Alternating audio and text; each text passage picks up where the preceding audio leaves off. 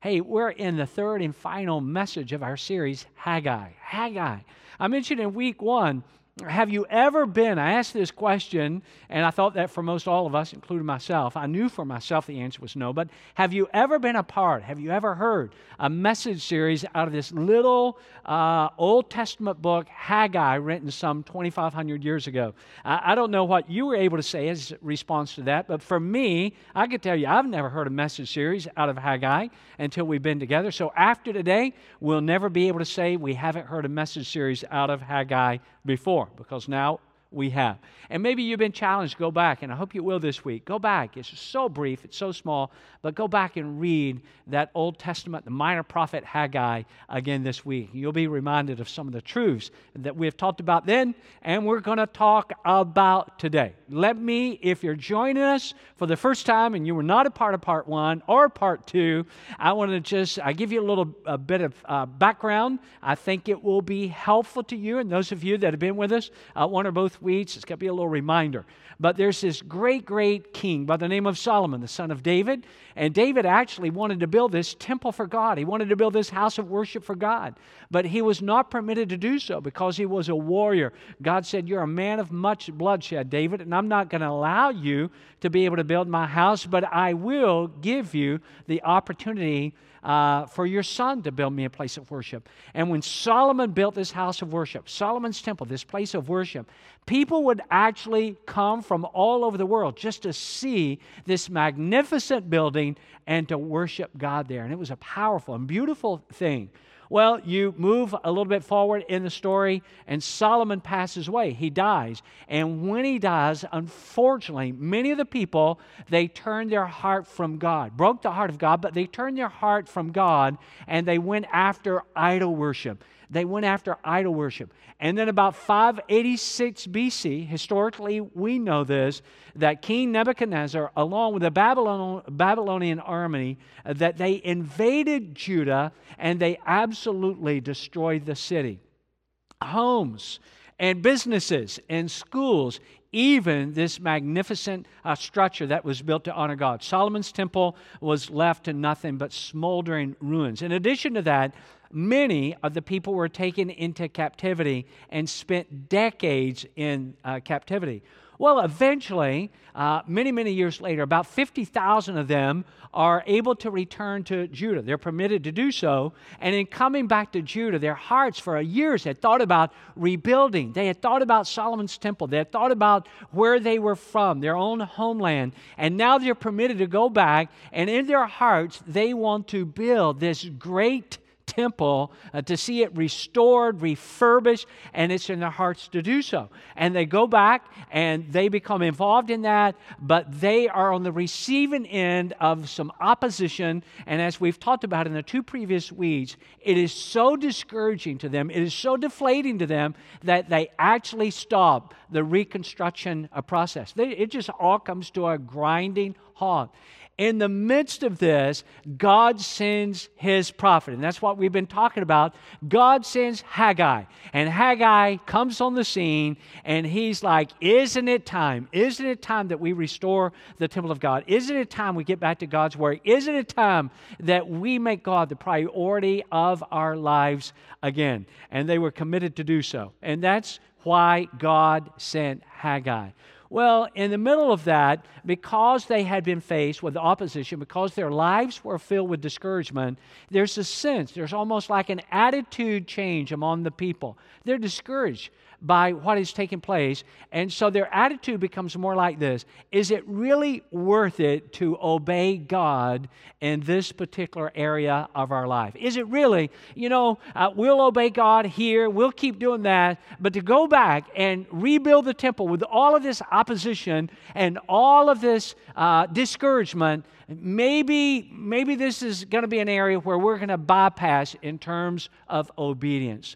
Now, that's going to lead us to the focus of this talk today.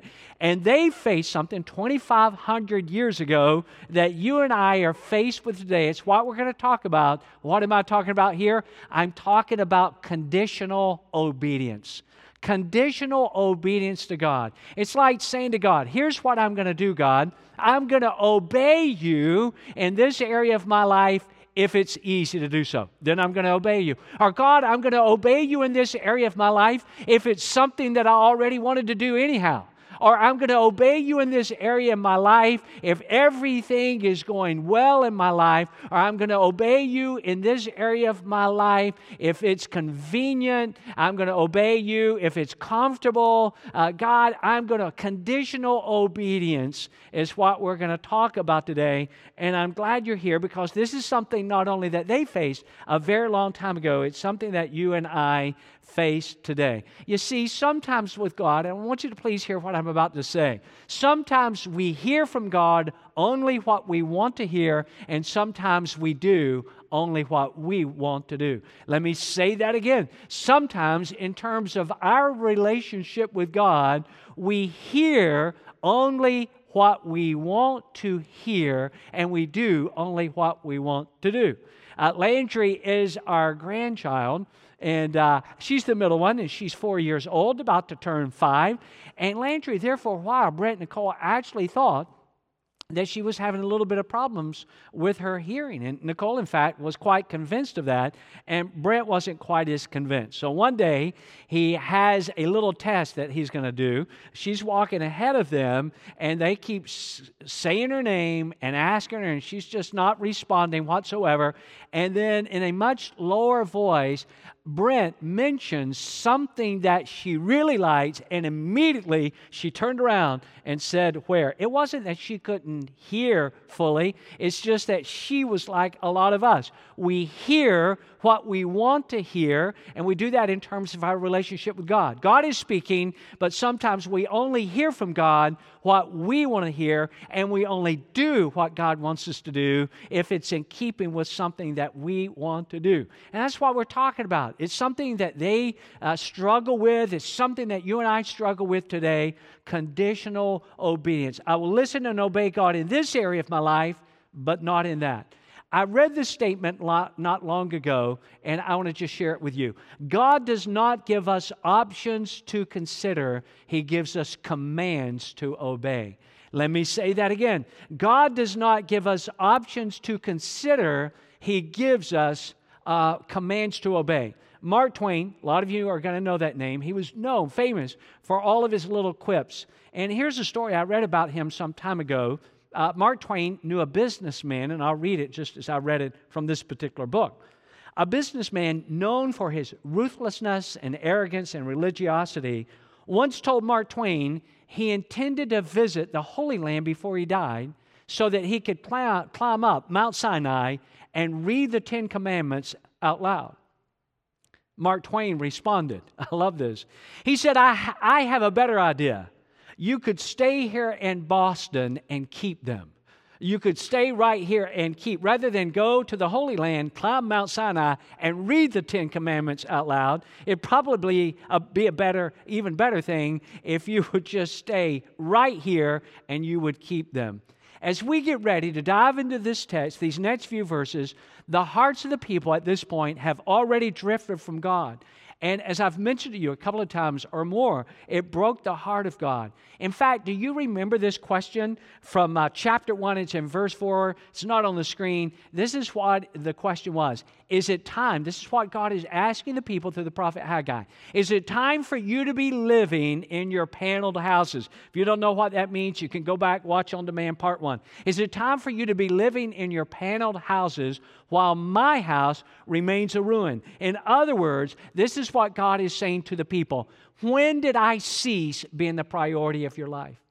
When did I stop being the priority of your life? When did you stop obeying me? When did you start saying, I'm going to hear God when I want to hear God. I'm going to do what God wants me to do when I want to do it. I'm going to practice conditional obedience. God is saying to them, when did I cease being the priority in your life? Now, that's a question.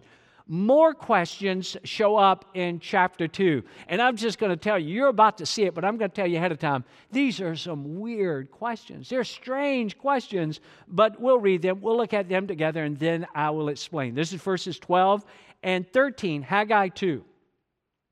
And he's talking to the priest here. He said, if one of you is carrying some meat from a holy sacrifice in his robes, and his robe happens to brush against some bread or stew, wine or olive oil, or any other kind of food, will it also become holy?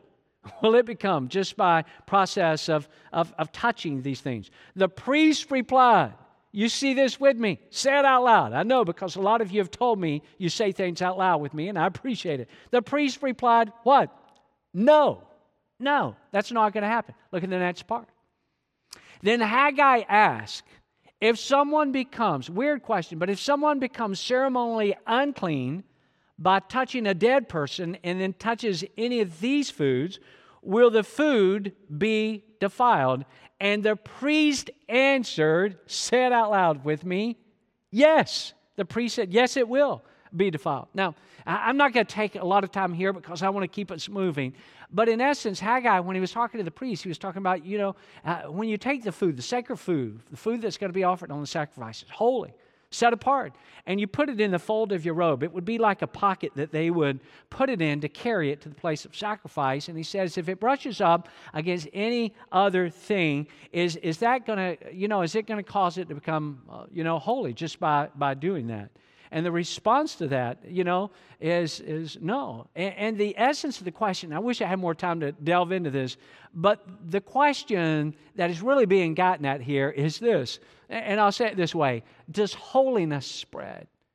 Does holiness spread? Does it rub off and make things clean? Just by you carrying the sacrifice in the fold of your robe and it touches something else, does that cause these other things to become clean? And the priest said no.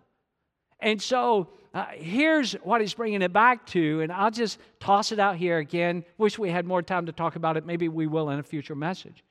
But the question is, does holiness spread? Does it just easily rub off on other things and make things clean? And the answer to that is no. But what does spread easily is sin. Let me say that again. What does spread easily is sin. See, sin contaminates.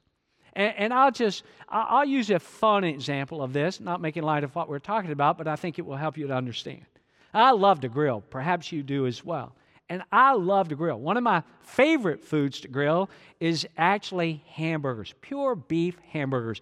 And I love to put those big hamburger patties on the grill them just right, just before I take them off the grill, maybe put a little piece of cheese on there, let it melt, bring it inside, a little ketchup, a little mustard, a little tomato, a little lettuce, maybe a slice of pickle, some onion. I know some of you are getting hungry. Some of you just decided what you're having for lunch. You're going to fire the grill up here in just a little while. I know what you're going to do. But when I get ready to grill hamburgers, pure beef hamburgers, there are people in my family that want me to grill turkey burgers. Can you imagine? Can you imagine?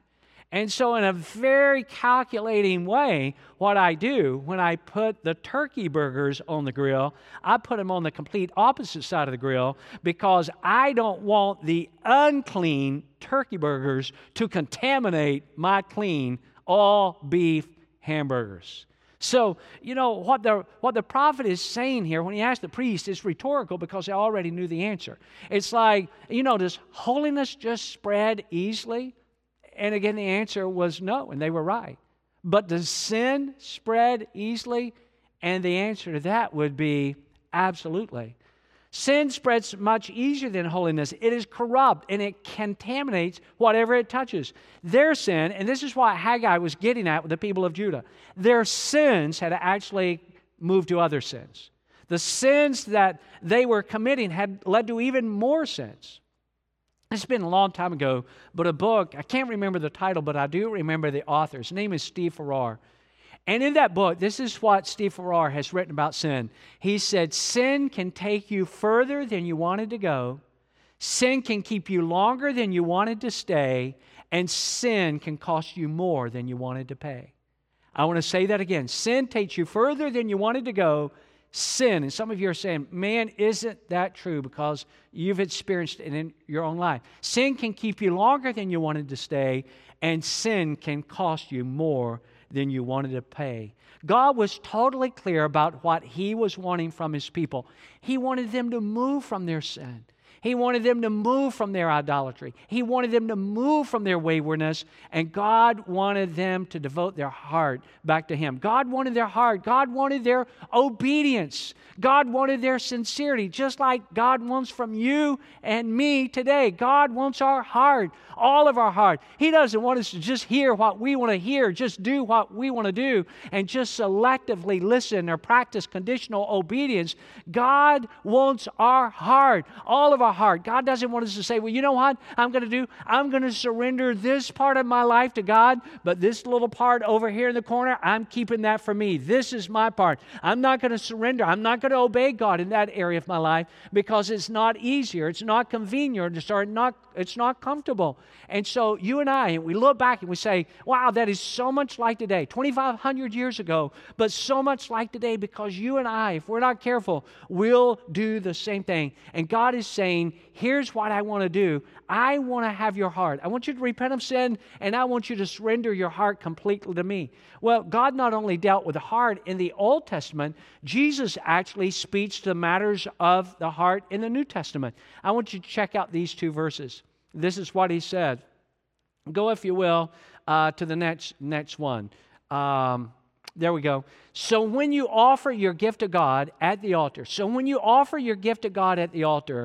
and you remember that your brother or sister has something against you, leave your gift there at the altar, go and make peace with that person, and then come and offer your gift. So God is saying, even if we're coming to worship, and we're going to worship God, but we remember that something is not right in our heart, that our heart is not clear, that our heart is not clean, that our heart is not right. Jesus is saying, go and settle that. Go and make that right because God wants your heart.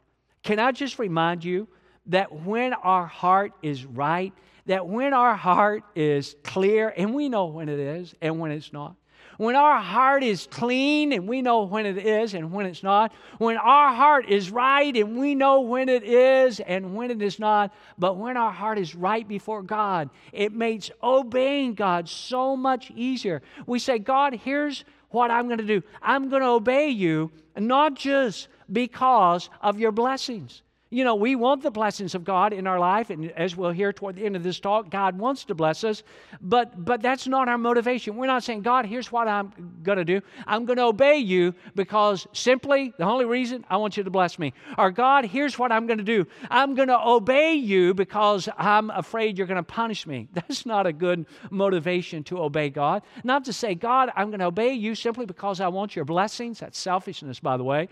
Or God, I'm going to obey you because I'm in fear of your punishment if I don't. Who wants to live with that kind of anxiety all the time? Here ought to be our motivation for obeying God. It ought to be this: because we love God. We obey God because we love God, and we want to please God, and we want to honor God. We love Him. This is a great statement from Wayne Cordeiro, who says this. He says, one of the many barometers of my love for God is whether or not obeying God is becoming increasingly more difficult or increasingly more joyful. Whether I'm obeying God, whether it's becoming increasingly more difficult or increasingly more joyful. Well, let's return to Haggai. I want you to see in chapter 2, I want you to see verse 15. This is Haggai 2:15. I want you to look at it with me. The prophet says, look at what was happening to you. Look at what was happening to you before you began to lay the foundation of the Lord's temple. Now, if you were with us before in part 1, you know that he's speaking in regards to something that, and it went like this. God was saying through His prophet, He was saying, there's a lack of satisfaction in your life. And He put it to the people like this. Here's what you do. You eat, but you're never full. You're never satisfied. You drink, but you remain thirsty. You put on clothes, but you cannot keep warm. You earn money, but as fast as you earn money, it seemingly disappears. It's like, you've seen the language, we talked about it in this series. It's like you're putting money in a purse that has holes in it. It just disappears. And what God is saying, you know what? You're going about your life and you're not fully satisfied. And there's something missing. And you know deep down that there is something missing, a gaping hole in your life. There's an ongoing emptiness. And so God's referring back to that, all right? So we need to keep moving because I want you to see what we find next. Verses 16 and 17, the very next verses. And I'm just going to tell you ahead of time, you need to buckle up because this is strong. This is real strong. What you're about to see on this screen right here is not for the faint of heart.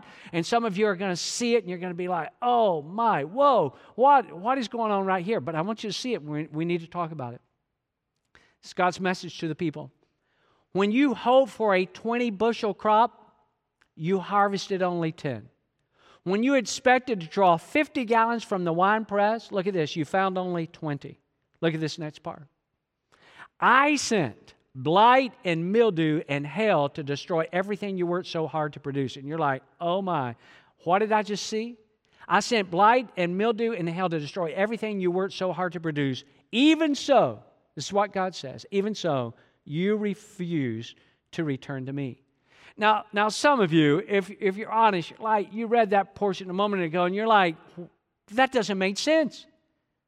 If God is like that, or that doesn't seem to be very loving. That doesn't seem very nice for that to happen. Or I thought that God was always about blessing and encouragement and things that are positive. Now, you just point out a couple of verses where it seems to indicate that God was actually working against the people. Now, you can think that way until we come to verse 17 that you just saw a moment ago when it says, even so, all these things were going on, even so, this is what God said, even though this was occurring in your life, even though I'd cut back on your supply, even so, you refused to return to me. See, what God was doing, it wasn't because God did not love them, it was because God did love them that He was trying to get their attention, He was trying to get their heart. God was not looking, and you need to understand this, or you'll get confused about the nature or character of God. God was not looking, His motivation, hear me now, was not to punish. His motivation was actually to restore. God was not looking to punish them no more than He's looking to just whack us over the head every time we step out of line. God wasn't looking to punish them. God wanted to restore them. Let me say it like this. God would rather you and I experience temporary discomfort than to experience eternal damnation. That's how much God loves us. I want to say that again. God would rather you and me experience some temporary discomfort than to experience eternal damnation because we just steadily more and more and more turned our back on God, removed our heart from God and just said, eventually, because sin, as we talked about earlier, sin contaminates. Sin leads to more sin. And to just eventually say, well, you know what? Here's what I'm going to do. I'm going to take a completely different path than the path that I've been on. See, God was not looking to punish. God was actually looking to restore. And you may have read that and you may think, well, that doesn't sound very loving. But let me just say this, and this doesn't make a lot of sense. If you're a parent, then you've done this scores of times to your own children over the years. You have. If you're a parent, this makes sense to you because what you have done as a parent with your kids, you have practiced love and discipline. You have practiced, you love them and you discipline them. Why do you discipline them? Not because you're looking to punish them, just because you're amped up on punishment. You punish them because you correct them. You bring some parameters into their life, some boundaries into their life. Why? Because you love them and you want them to have a good life. You want them to have a blessed life. You want them to have a fruitful, a good life. And you know that destructive behavior does not lean toward that. So as a parent, you practice love and discipline. And the motivation, even when you're disciplining your kids, you do it because you love them. Now, let me just say at this stage, because our kids are grown, thank God, and now there's grandkids.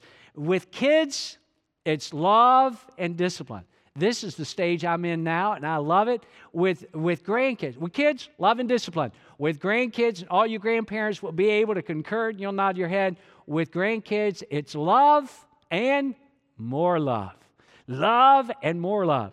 My son and daughter-in-law, from time to time, when the grandkids are acting up a little bit, and they rarely do that because they're so angelic. They're like the most perfect kids in all the world. But sometimes when they're acting a little bit unlike themselves, their mom or dad will say something like this to me. They'll be like, "Hey, make them stop that. Hey, tell them. Hey." And what they're asking me to do is to discipline them. And I'm like, no way. I'm not a pawpaw of discipline. I'm a pawpaw of love and more love.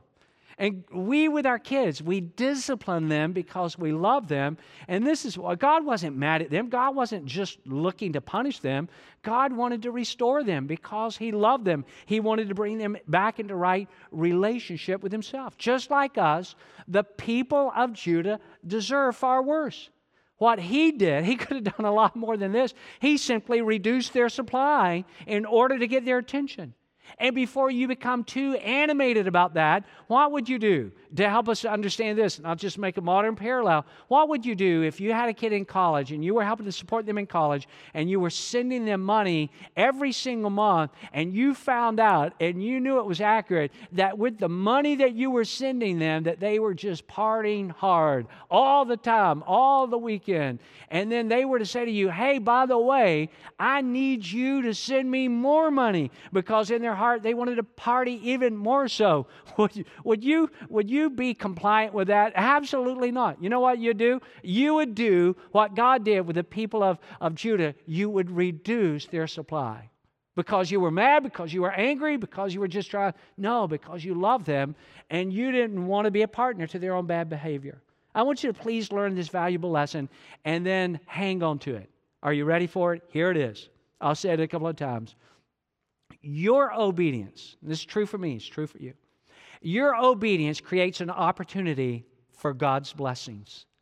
Your obedience, my obedience, creates an opportunity for God's blessings. Does that mean that we're going to have a perfect life? Not at all. Does that mean that if you or I are going through a tough time, and as long as we live in a messed up, sinful world, you and I are going to face some tough times? The Bible says that. In fact, it says this: in the world we're going to face many tribulations, but we rejoice because, Jesus has overcome the world. And so you may be walking through a challenge, and it's not because you're doing anything wrong. In your case, it may be that you're doing a lot of right, and the enemy's just trying to oppose you. But there are times in our life, just like in Judah, when God is saying, you know what? You're hearing only what you want to hear. You're doing what you only want to do. You're practicing conditional obedience. You're saying, I will obey God in this and that. And God just tries to get our attention. He just tries to get our attention. Why? Because God loves us. And because God cares about our heart, and our heart matters a lot. I want you to see, this is out of the New Testament, back to back to back verses. Look at them with me real quickly, and then we're going to close. Matthew 6:33. Seek the kingdom of God above all else. That's what He was asking of the people in Judah back in Haggai's day. I want to be the priority of your life. Seek the kingdom of God above all else. This is echoed by Jesus. And live righteously, and He'll give you everything that you need. Look at this next one from Mark's Gospel. Love the Lord your God. With what? With all your heart. I want your heart. And with all your soul, and with all your mind, and with all your strength. Back to Matthew. I want you to see this one.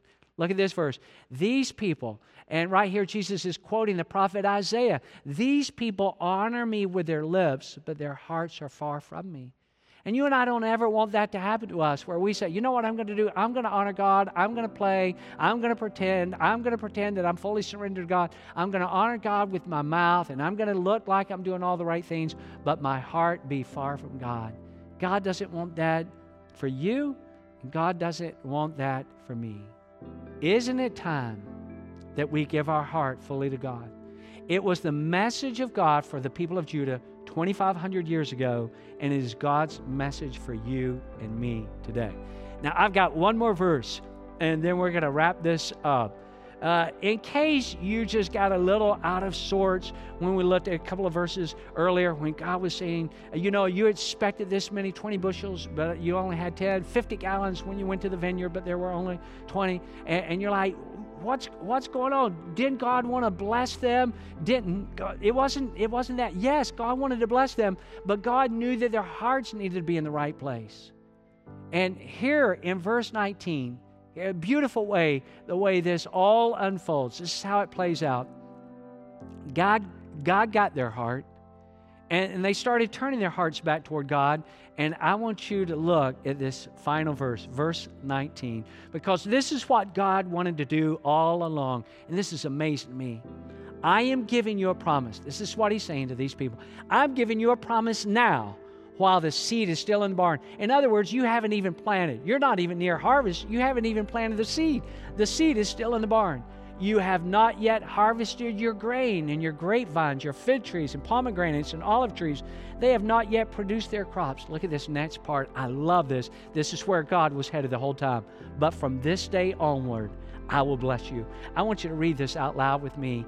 But from this day onward, I will bless you. One more time. This is why God wanted them to be obedient. This is why God wanted their heart. But from this day onward, here's what I'm going to do, God says. I am going to bless your life. As we wrap up this talk today in this message series, I want you to hear me loud and clear. God loves you like nobody else loves you. There's nobody that loves you like God loves you. Or you may have a lot of family and friends in your life that they love you in an outrageous way, and I celebrate that with you. But I want you to know that God loves you more than anybody could ever love you, and God wants you to be blessed even more than you want to be blessed.